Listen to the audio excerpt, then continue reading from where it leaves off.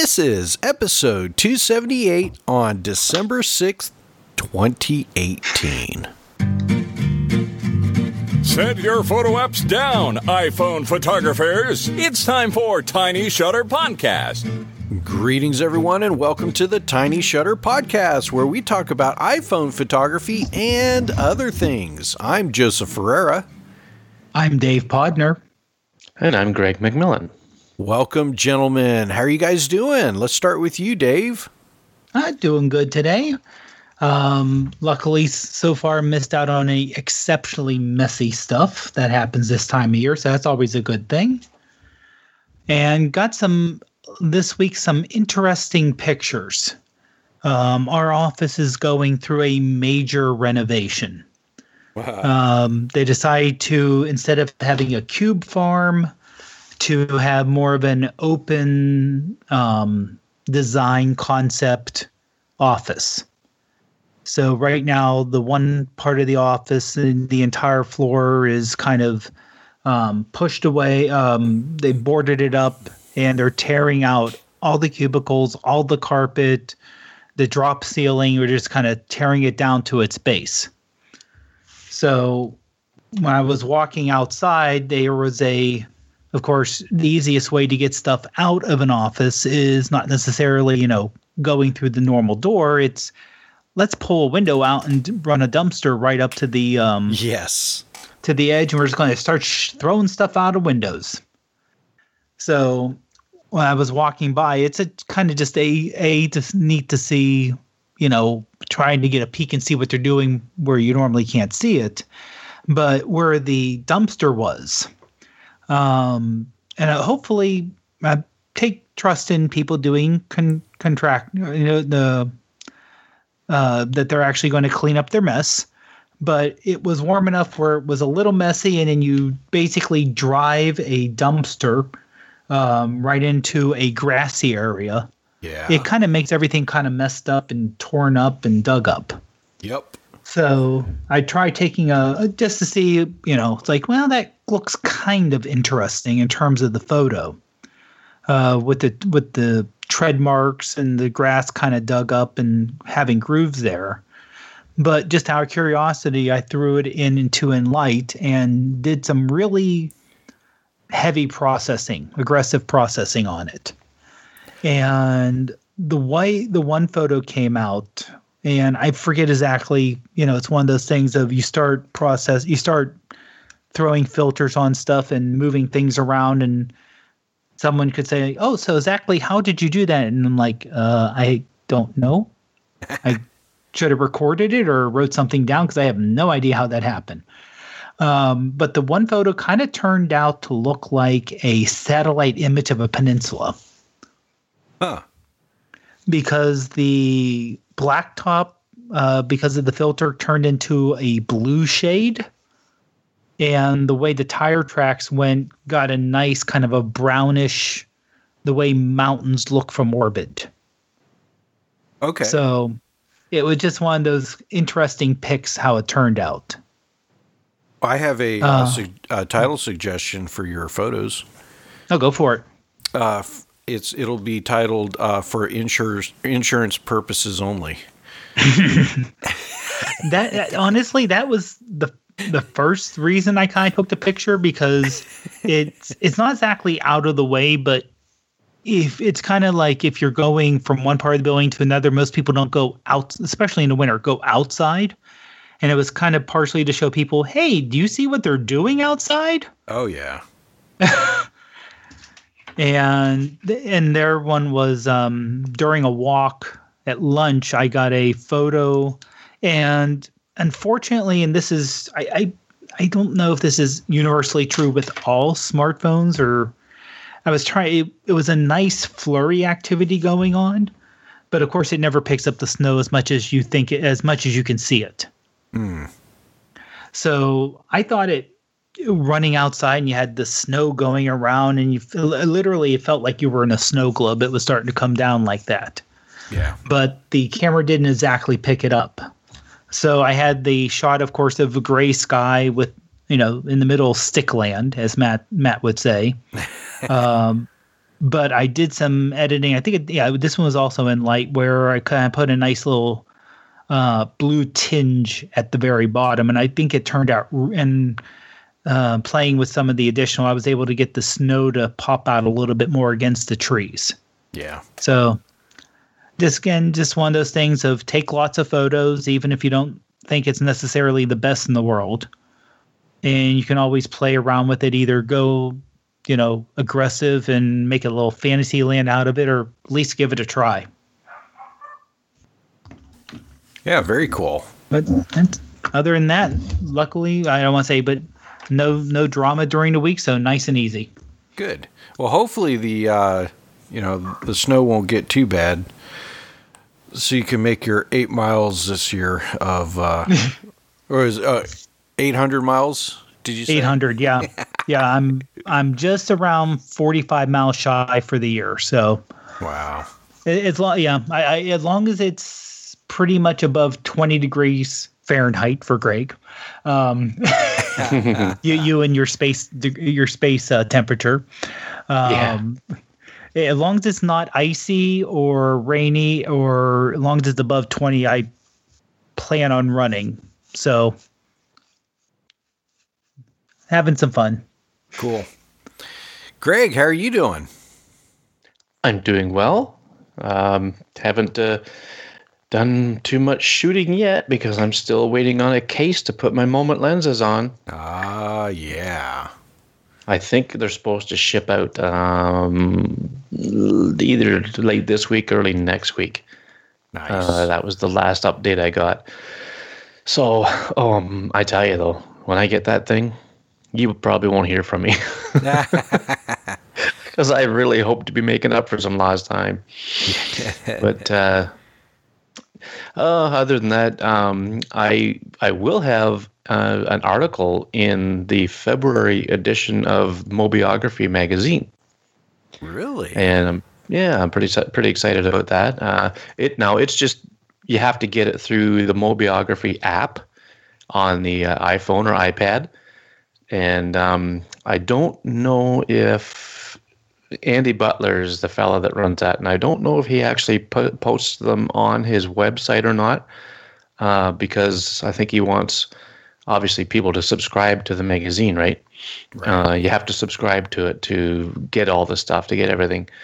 So, and it's going to be about night photography.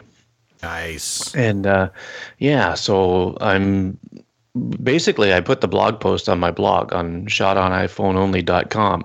And I thought, you know what? I'll just send him a link to the blog post and say, hey, what do you think of running this in the magazine?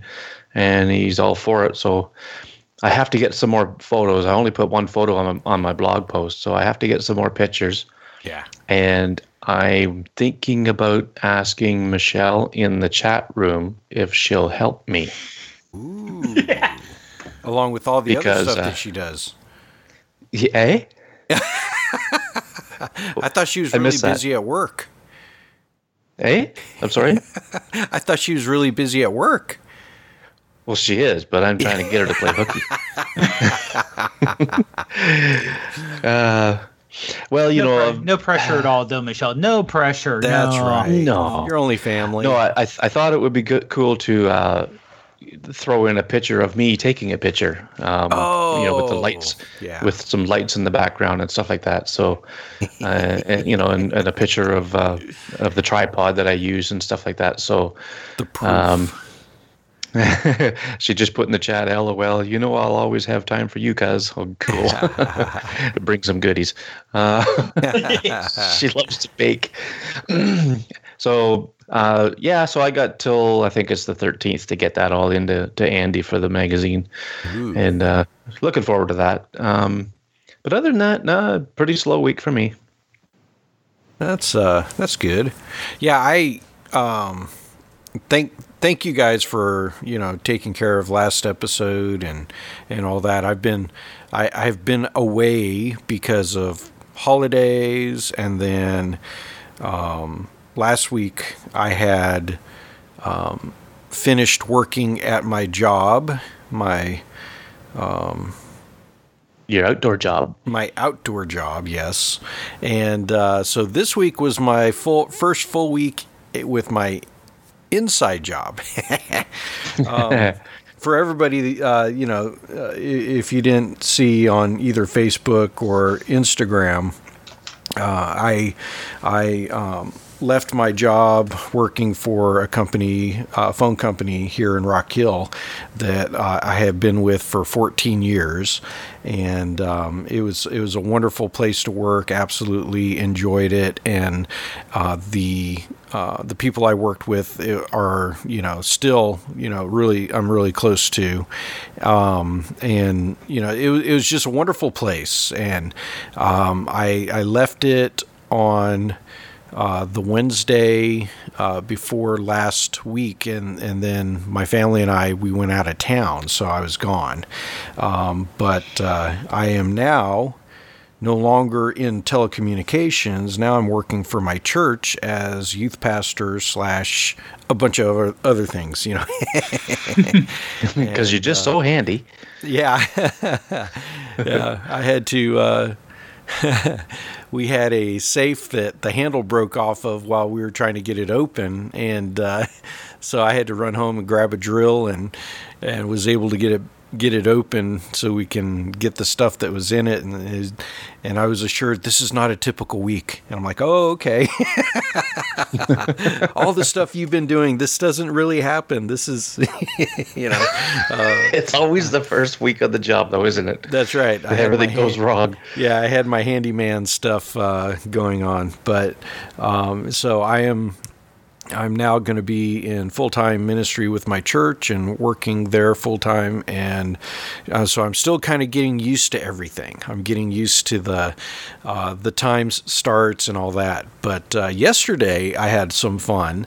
The youth had a Christmas party. One of the moms had been teaching the Wednesday night class until yesterday, and the last thing that she had was a Christmas party for them, and so I was there taking pictures and taking video, and just enjoying all the fun that was going on. And so I did get to do some iPhoneography while I was there, and I'll have plenty more opportunities to do it, but.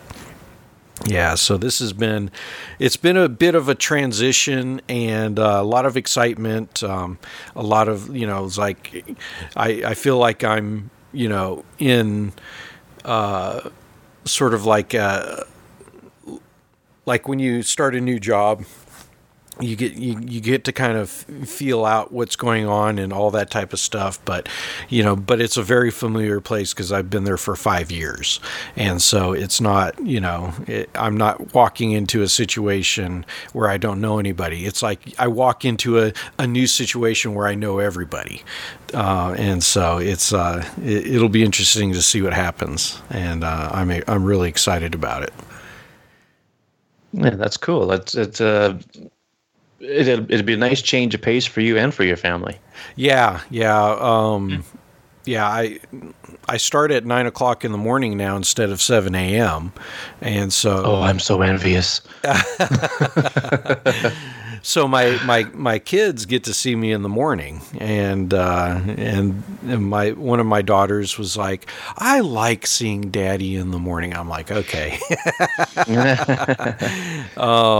And there's I had a lot of there was a lot of flexibility that I had with my other job, but I don't think there's that much of a difference in flexibility, or an increase or whatever. But the one thing is that now my family can be involved with me in my work, and not that it's a job, but it's more of a lifestyle, and so I'll have lots of opportunities for them to be around when I'm working at the church and all that. So I am looking forward to that too.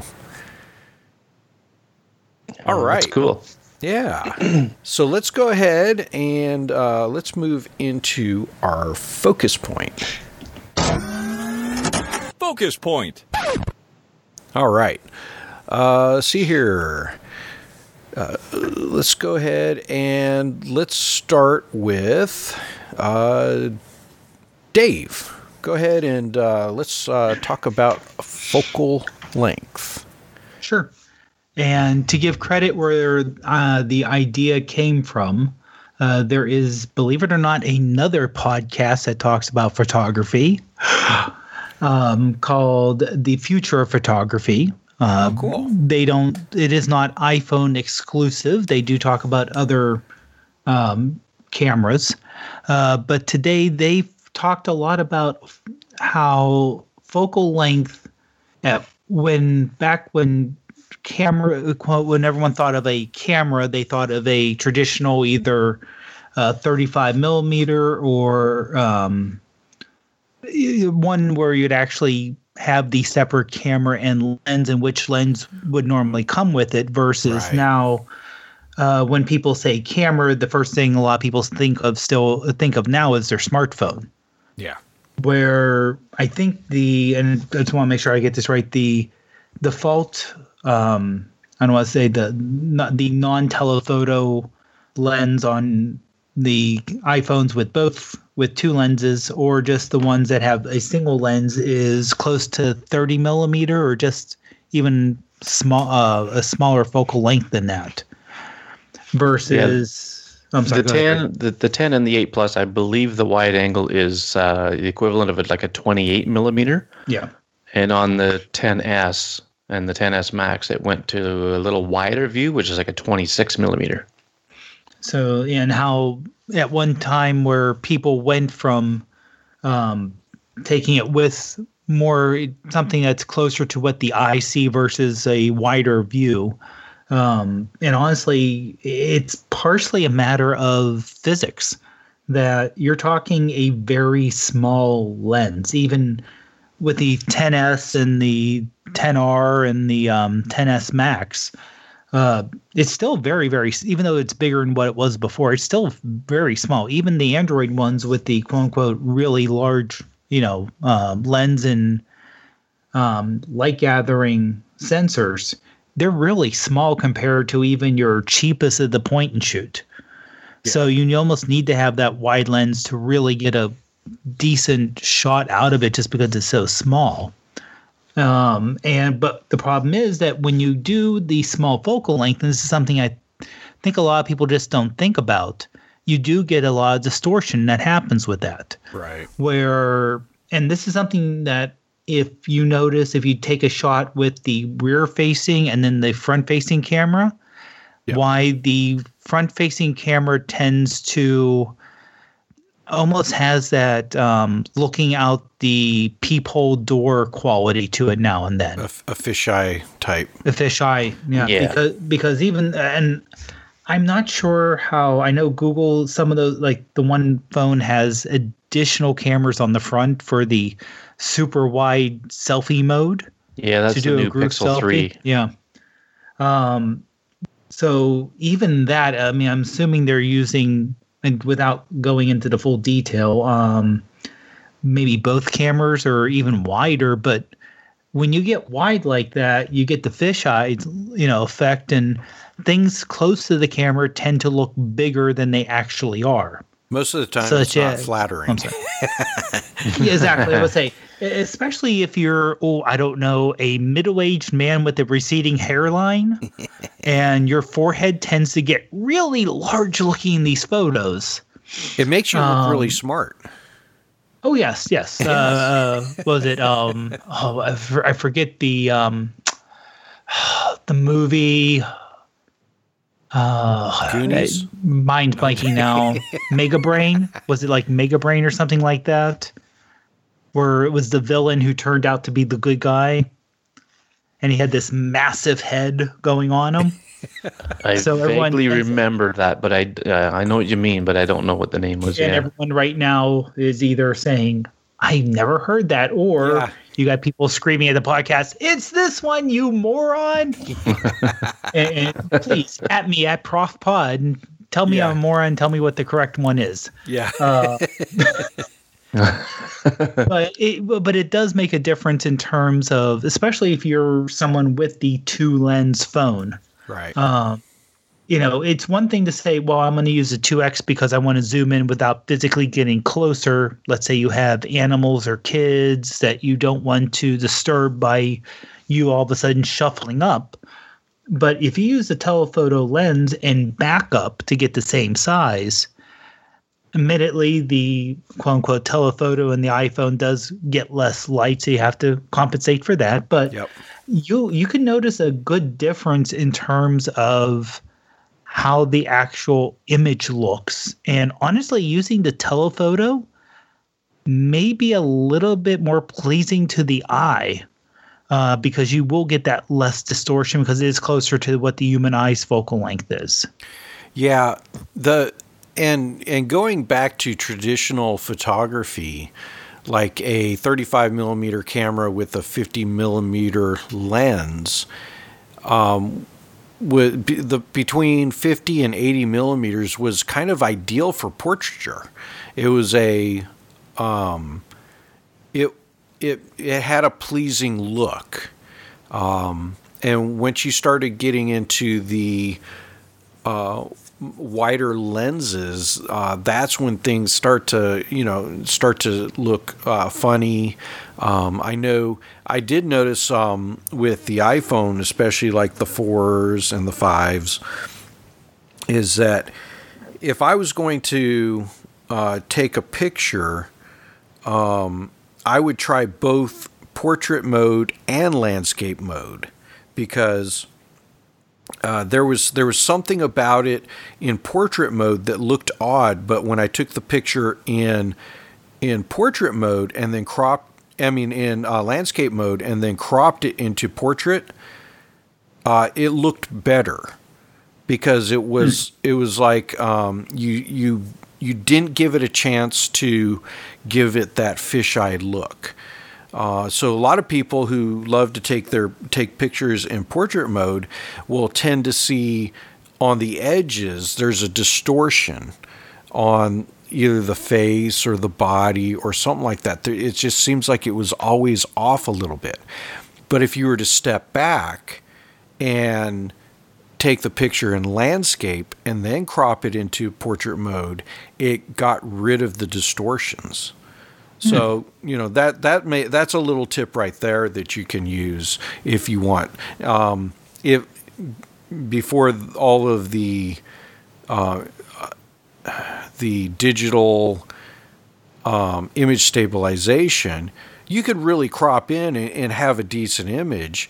But now it's just, I hate cropping in, because you can see all of the artifacts that aren't natural with what Apple has done with digital image stabilization. Yeah, and if you ever want to get your Aunt Connie mad at you, don't take a group photo with her on the end of the line on either side, because she's gonna look about 25 pounds heavier. Oh, yeah. Now, I don't have an Aunt Connie. I just put that in there as a name. I didn't want to, be specific or anything. And for those of you who do have an Aunt Connie, trust me, you don't want to put her on the end of the line. Put her right.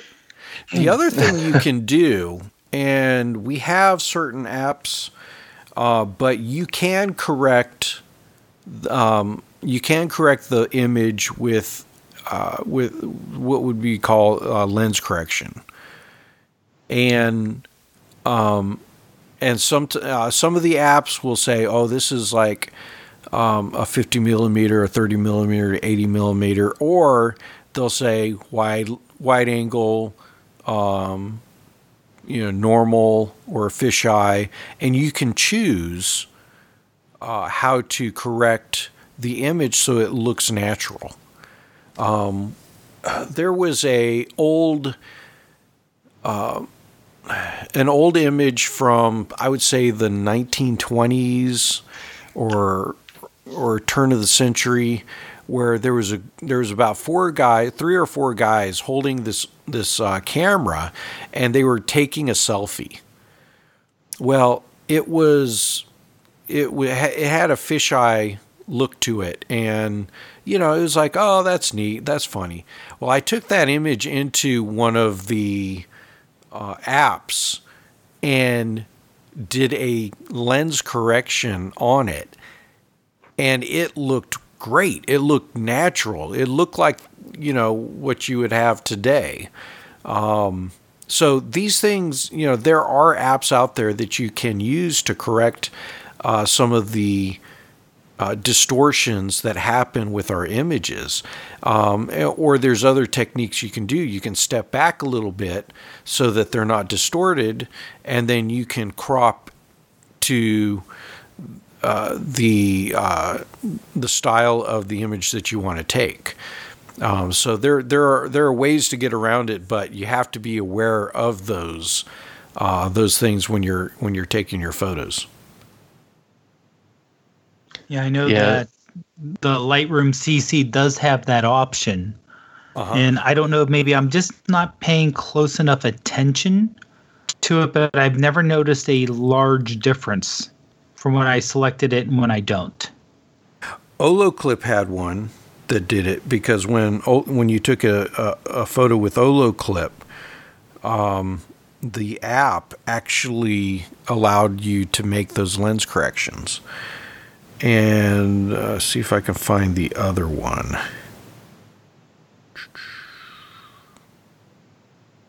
Another good. Go ahead. Screw-It. SKRWT. Okay. Yeah, that's the one I was going to mention. Yeah. Sorry. That's okay. You beat me to it. I beat you to it. So, yeah, I'm highly critical, and it's kind of gotten to the point where, I think Apple has poisoned the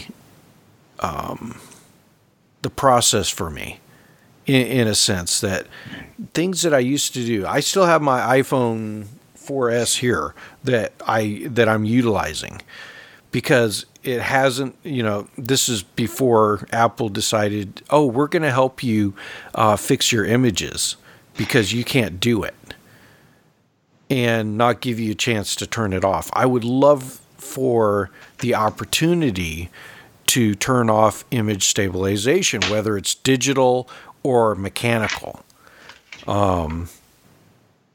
But well, is it the stabilization, Joe, so much, or is it the all the magic that happens behind the scenes? It's probably both, because if you shot RAW in Halide, then I think you might not see that as much, because when you shoot RAW in Halide, we talked about this last week with Matt, right, about, the RAW versus JPEG debate again. And part of the reason that I wanted to talk about it was because with Halide, and I don't know about any of the other camera apps that do RAW, but I do know this about Halide. So you shoot a RAW and a JPEG with Halide, and the JPEG will have the Apple magic done to it, because it uses what the phone will give you for a JPEG. And then the RAW image, Halide changes the exposure information to give you a sharper image. So, for instance, with the Apple part of it, they'll give you an image with a little slower shutter speed, but then with all the noise correction built into the image. But what the Halide app will do is simultaneously, or like a fraction of a millisecond later, it'll shoot the RAW image with a higher shutter speed, and it'll bump up the ISO a little bit to get that higher shutter speed. But then it gives you a sharper, crisper image with less of the magic done to it. I was testing this at work a few nights ago, and I wanted to do let's see, how was I testing this? I was testing the raw capabilities, excuse me, of Camera Plus 2 and Halide. And when I checked the metadata, I noticed that with Halide, the raw always had a higher, like a faster shutter speed. Huh. And I couldn't figure out why it was doing that. And then I went back to their blog post about how they incorporate Smart RAW into it. And that's what it was doing. It was giving me a little faster shutter speed, which I think you can override. I didn't really test it enough, but I think you can override it with manual camera settings. But if you just point and shoot RAW and JPEG with Halide, that's what it does. So I'm wondering if what you're seeing in these more modern iPhones, as opposed to the 4 or 4S, is some of that Apple magic that it does behind the scenes. I'm going to test it out, because if that's the case, then I'll probably shoot with Halide for the rest of my life. Just so yeah, I'd be very curious to see how that works for you. Yeah, because there are times I'm like, oh man, that was great. Let me zoom in a little bit. And then I look at it and I'm like, it ruined it. Because it's like, hey, you're too dumb to hold it still. And so we're going to help you. I'm like, I really don't want your help. All this being said, if the conditions are right, which I'm talking like a nice, bright, sunny day, then you might not see this as much. Right? Because the iPhone in JPEG will give you a nice, crisp, sharp image without all that stuff done to it, because it won't need to do it, right? Right. So I'd be very curious to see how you test that. I'm going to test inside, outside, bright conditions, dark conditions, and then I'll see what I can do, and then I'll probably post some of the things that bother me, and all that. So, but going back to the whole JPEG versus RAW, I'm still a JPEG guy. I love to try to create something like one and done. It's like baked in, all that, and try to make it, in its simplest form, and have it look good. But then there's nothing wrong with that either. I mean, if that works for any photographer out there, then hey, that's cool. But also, I can torture some pixels. I really can. And so it's I know the value of RAW, and and what it can do. But at the same time, I'm like, all right, let's do more with less, and see what I can what I can get with it. But all right, let's anything else before we move on? I think that covered it. Okay. Yeah. I mean, we could go on for hours about that, but I mean, we covered it pretty good. Yeah. And the last thing is just a matter of the one of the strengths with, any digital camera, specifically the iPhone, because you can easily and high quality see the photo you take right afterwards. Take both. Right. If you want to see the difference, you say, if you have a camera or a phone that can actually have the two lenses in it, which have been out for a while, going back to the 7 Plus. If you want to see the difference, take a photo, either move forward or move back, depending on which lens you're switching to, take another photo and see what the difference is. Well, the lens distortion. Yeah. My 7 has two lenses also, else. But one's on the front and one's on the back. But yes, touche. Yeah. Well, cool. All right. I imagine this will probably pop up again. Let's go ahead and move on to printing. Greg, take it away. Yeah, we were discussing before we went on the air here what we should talk about. Of course, all of us, our brains are in slow-mo, I think. At least mine is anyway. And so I just come across this article on digitaltrends.com, and it's about printing your photos. And I mean, there's always been, well, I shouldn't say always, but there's quite often I see discussions about this, especially in the mobile space. And this article, it's a year old or over a year old. Yeah, it's but from it October says 2017. it says in 2017, billions of humans with smartphones will take some 1.2 trillion pictures. Yeah.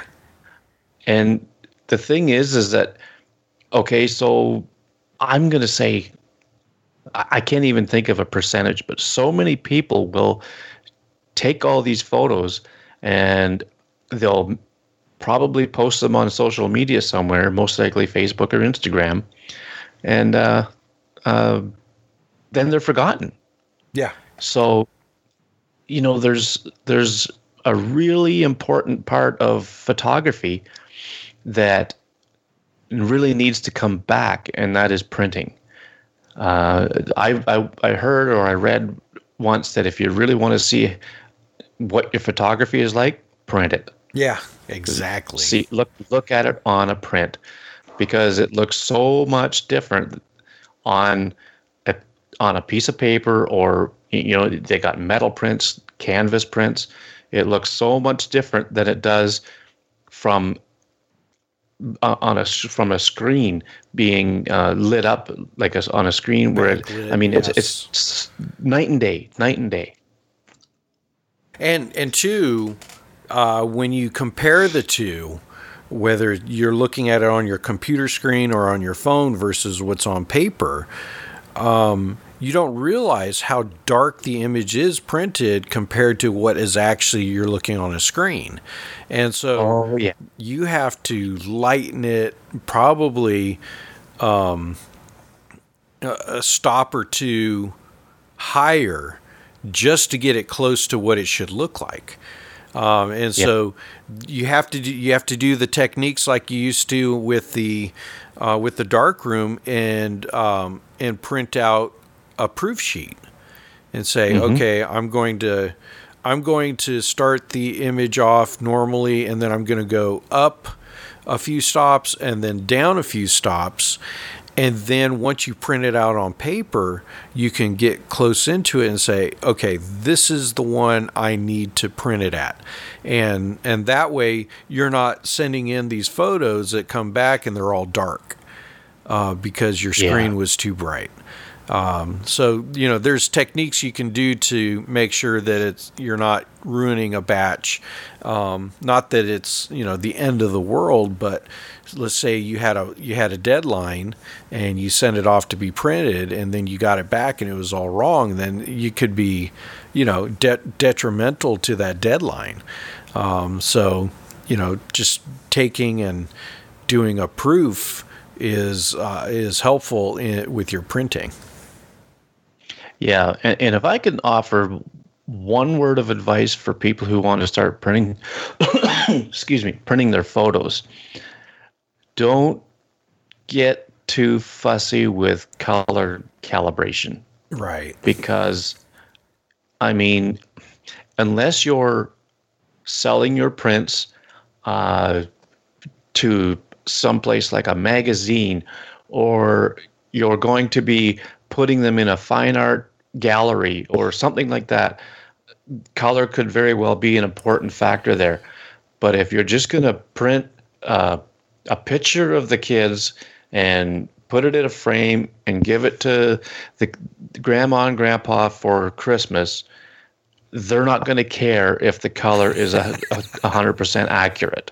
I can't believe that you wrapped this in and it wasn't color calibrated. Oh, this is the worst Christmas ever. Oh, Joe, you're killing me.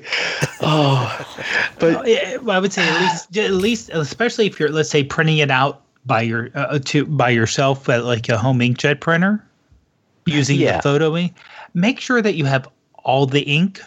So maybe you're not Yeah. color calibrated. Make sure no one's like purple.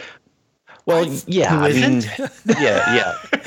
yeah. Hey, Grandma, here we go. There's a bit of common sense involved, sure. It's like, is this your mom so, I from mean, if 1974? you're printing, No, that's me from today.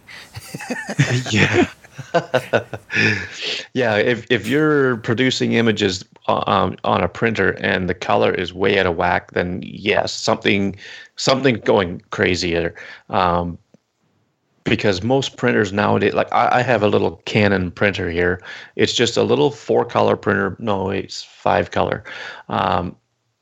Black, blue, red, yellow, and like a gray or something like that, or a photo black maybe. And it gives me a decent print. Yeah. Right out of the cuff. And I haven't done anything all I do is I select the right kind of paper, and it's fine.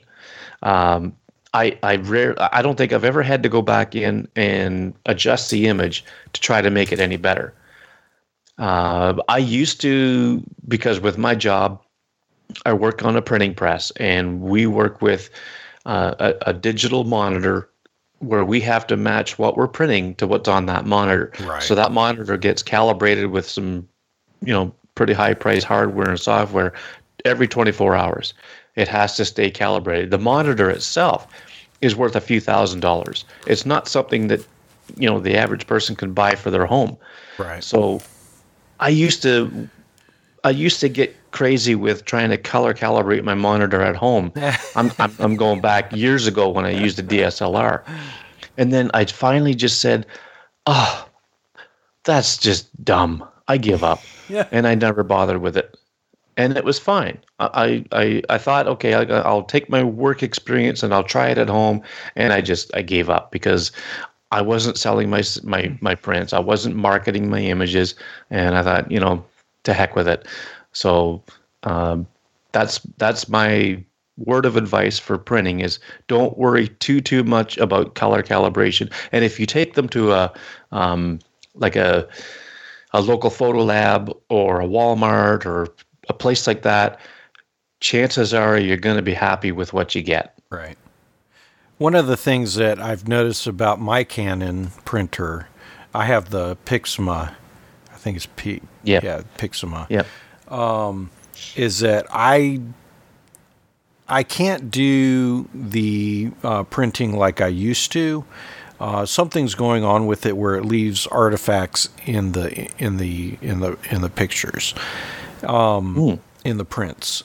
And so it's like now I'm thinking, well, I'll probably have to break down and get another one if I actually want to keep printing at home.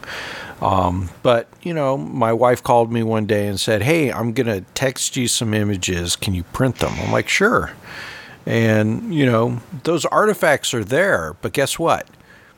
They're not focused on the artifacts. They're focused on who's in the image and what they were doing. You can overlook those artifacts that your eye sees. Like I see it and I'm like, oh man. But you know what? She wants it printed. I'm going to print it. And never heard a word. It's like they didn't come to me like, "Joe, okay, we need to talk about your printing techniques." And I'm sorry, this is lousy. They're not going to do that. And so, is that going to prevent me from printing off of this printer anymore? No, but it's not going to be something I'm like, "Oh, hey, I want to take one of my images and put it up for people to see." I'm not going to do it from this printer. I will do something else, but I still have the options to print here at home too. Yeah. And I don't know about where you guys live in that as far as seeing advertisements for Christmas gift ideas. Yeah. But I've seen just in just about every flyer that comes to my house, as far as like a store that sells tech equipment, those little miniature printers that'll spit out a little 3x5 or a 4x6 that you can hook up your phone to wirelessly. Yeah. I'll bet you they sell a lot of those. Oh, yes. Especially like Mark was doing that for weddings. He said it was a huge hit. You know, kids, kids are asking for Instax, instant photos now. Mm-hmm. You know, they're like, "Oh, this is great." And I'm like, "Yeah, we used to have Polaroids back in the day." You know, now that's the big thing that they're asking for is they want a physical print. Yep, that's right. So printing is not dead. Not yet. No, I hope it never dies.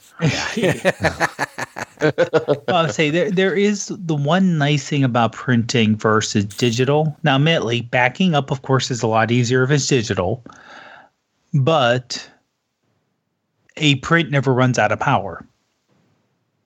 Right. No, it just fades. It fades. But you're right. But you're right. I mean, if you want to, if you want like a legacy to hand down, a print will never change its format. Right. I mean, I'm thinking about like downstairs. Admittedly, they didn't necessarily write the date and who it was in the photo, but I have 100-year-old photos that were passed down in the family. Oh yeah. Like unfortunately, I'm 2 or 3 steps removed from whoever was in the photo. Right. So in terms of trying to figure out who they were, unfortunately, that's kind of be lost to history. But, you can imagine like this is what people you can see looking. This is what people dressed like way back in 2018. Boy, that was weird. Yeah. What's with the tattoos? Why do people have all those tattoos? Yeah. No, you're right. I have images that are over 100 years old, but thankfully people wrote down who they were. And so that is a treasure that, is, could have been lost. And the other thing that I did too, and I've mentioned this before, is I sat down with my grandmother and recorded her going through some old photo albums from the time she was just before she was born. She was born 1923 until college, and the people in the photos, I know who a lot of them are, but there was a lot that I didn't know who they were. And, she may have forgotten 1 or 2 here or there, but for the most part, being in her 90s, she actually knew who was in the images and would tell me stories about them. And, so that is the other thing is, okay, what's going to happen 100 years from now? Yeah, we may have metadata. Are we going to have to go through live photos to see, did somebody say a name in that one? Or, what were they talking about at that, 3-second interval? Or is that same thing going to happen where we don't have a name? We have a date, but we don't have a name of who's in the images. Or is Facebook, gathering all that information so they say, hey, do you want to know who's in those images? We can do a facial recognition, and then we'll tell you who is in the images. I don't know. Yeah, that's just, scary. I know. Right? To think that could be the way it goes. But, I have a box of 4x6 prints that I've done back before I got my first digital camera, and my wife and I opened that box and had a look at some of them, and wow, some of the memories that come back from looking at those, and then I realized how many I took that were just like duds, so I kind of got rid of some. But but back then you couldn't preview the image either. Right. You had to print it all out to see. Well, I mean, you could look at negatives, but to be honest, you basically had to print them out to see if they were even worth keeping. Right. Yeah. Because the only thing you get out of a negative is composition. Right. But if the color's not there or whatever, then yeah, it's not worth keeping. But yeah, so folks, print your images. That's right. All right, let's go ahead and move on to our post pick of the week. Post pick of the week. All right, it is my turn to pick, and we are going to the well, which is our Instagram hashtag TinyShutter. And I'm going to do something that's, we do maybe once every couple years. And I'm going to get a little crazy here. And, I have to say that if Matt was here, he would probably give me a really hard time about it. Except it's his photo. And I saw it. I'm like, dude, that is awesome. I want that to be our post pick of the week. And since he's not here, he can't argue.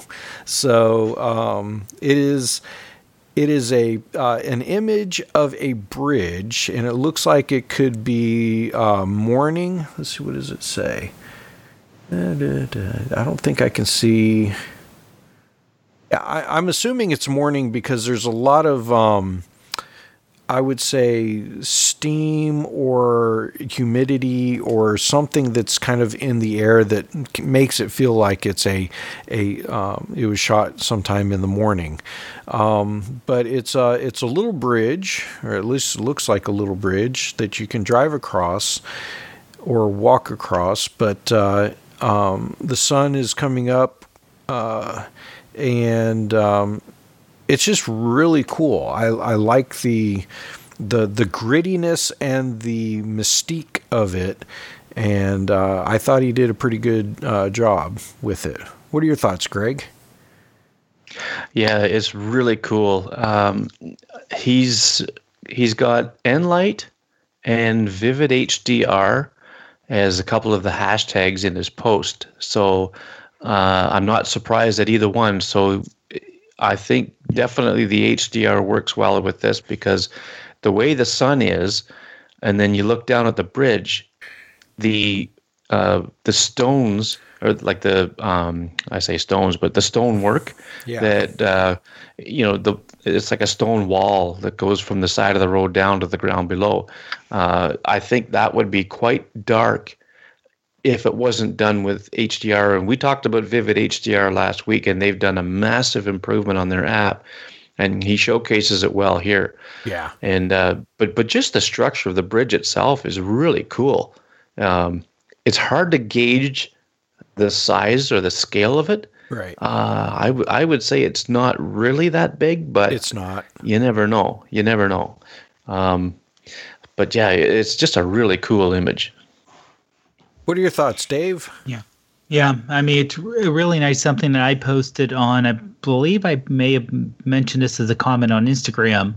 It almost looks like the beginning of a horror movie, where it has that, it's an old bridge, or it's made to look like a real old suspension bridge, right?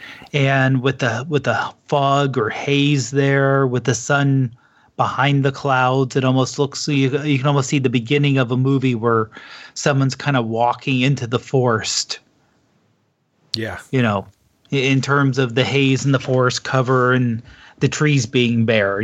And I meant that, of course, in a positive way, being the horror movie part, but it just looks really, it's like, oh yeah, it's a horror movie. No, it's a really amazing picture. But you do owe Matt a wisecrack. Just saying. Oh yeah, apparently I do. Yes. Yeah, I think my daughters would think it's part of some sort of a Disney princess movie or something like that. So yeah, something like from 101 Dalmatians. Yeah. Well, very cool. Congratulations, Matt. You don't have a choice. You are our post pick of the week winner. Oh, that's awesome. And just to remind everybody, it's night photography that we're working on. Is that correct? Yeah, night photography. So, I want to see some good images. Get those tripods out. Let's see some good images. All right, gentlemen. Anything else that you guys have? Just I'll just do a little shameless plug here for night photography. I put a blog post on my website about getting started with night photography. So if you're listening and you want to just give that a quick look, it might give you some ideas of how to get started. And it's on shotoniPhoneonly.com, and it'll be the post called Night Photography 101. Nice. About to say, Greg, if you want to post that and just make it an announcement too, that way it'll be at the top of the Facebook group too. Yeah, I did put it on there, Dave. Okay. I did not mark it as an announcement though. Oh, okay. Because I don't know if there's room for it, but it is on the Facebook group as well. I don't know if there's a limit, and this is something, not photography, but I don't know if there's a limit or not. I think we got a maximum of 4 available. Okay. Yeah, we can move things around. We'll make it easy to find for everybody. Sure. Okay. Sounds good. Very cool. Yeah, it'll be interesting because I think is Matt doing that Instameet today? Yes, that's where he is. Yep.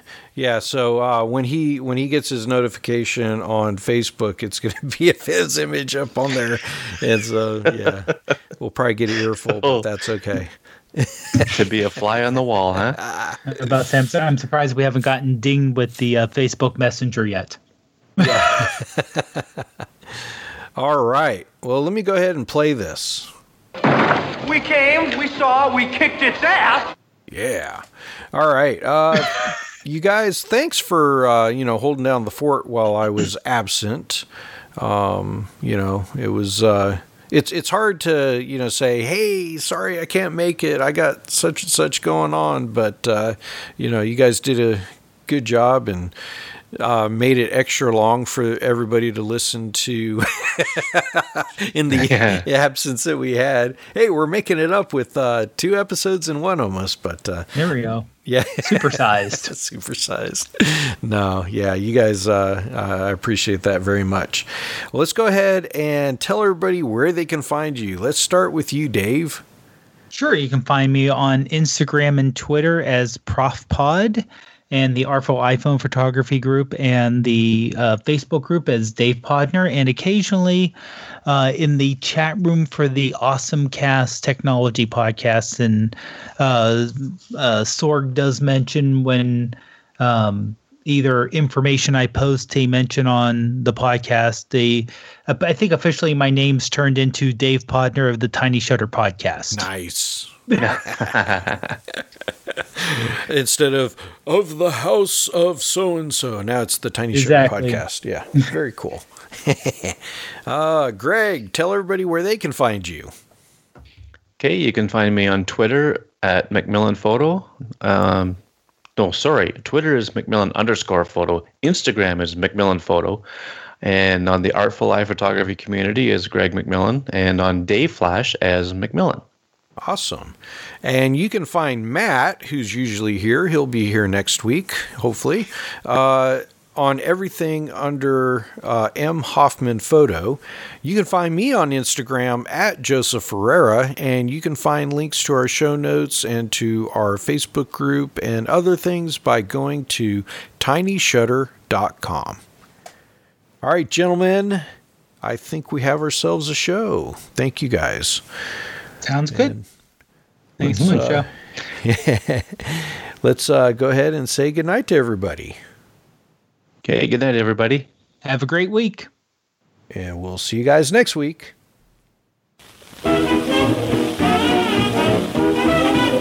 Thank you for listening. If you enjoyed this podcast, head over to iTunes and leave us a review and a 5-star rating. See you next week.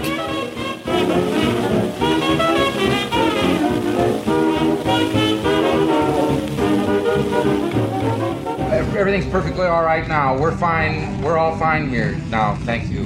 How are you? Kowalski, what's our trajectory? 95% certain this will end in massive, flaming disaster. And the other 5%? Irrelevant, sir. I thought you were dead. Oh, no, I told you. Well, I fibbed a little bit, but don't be mad.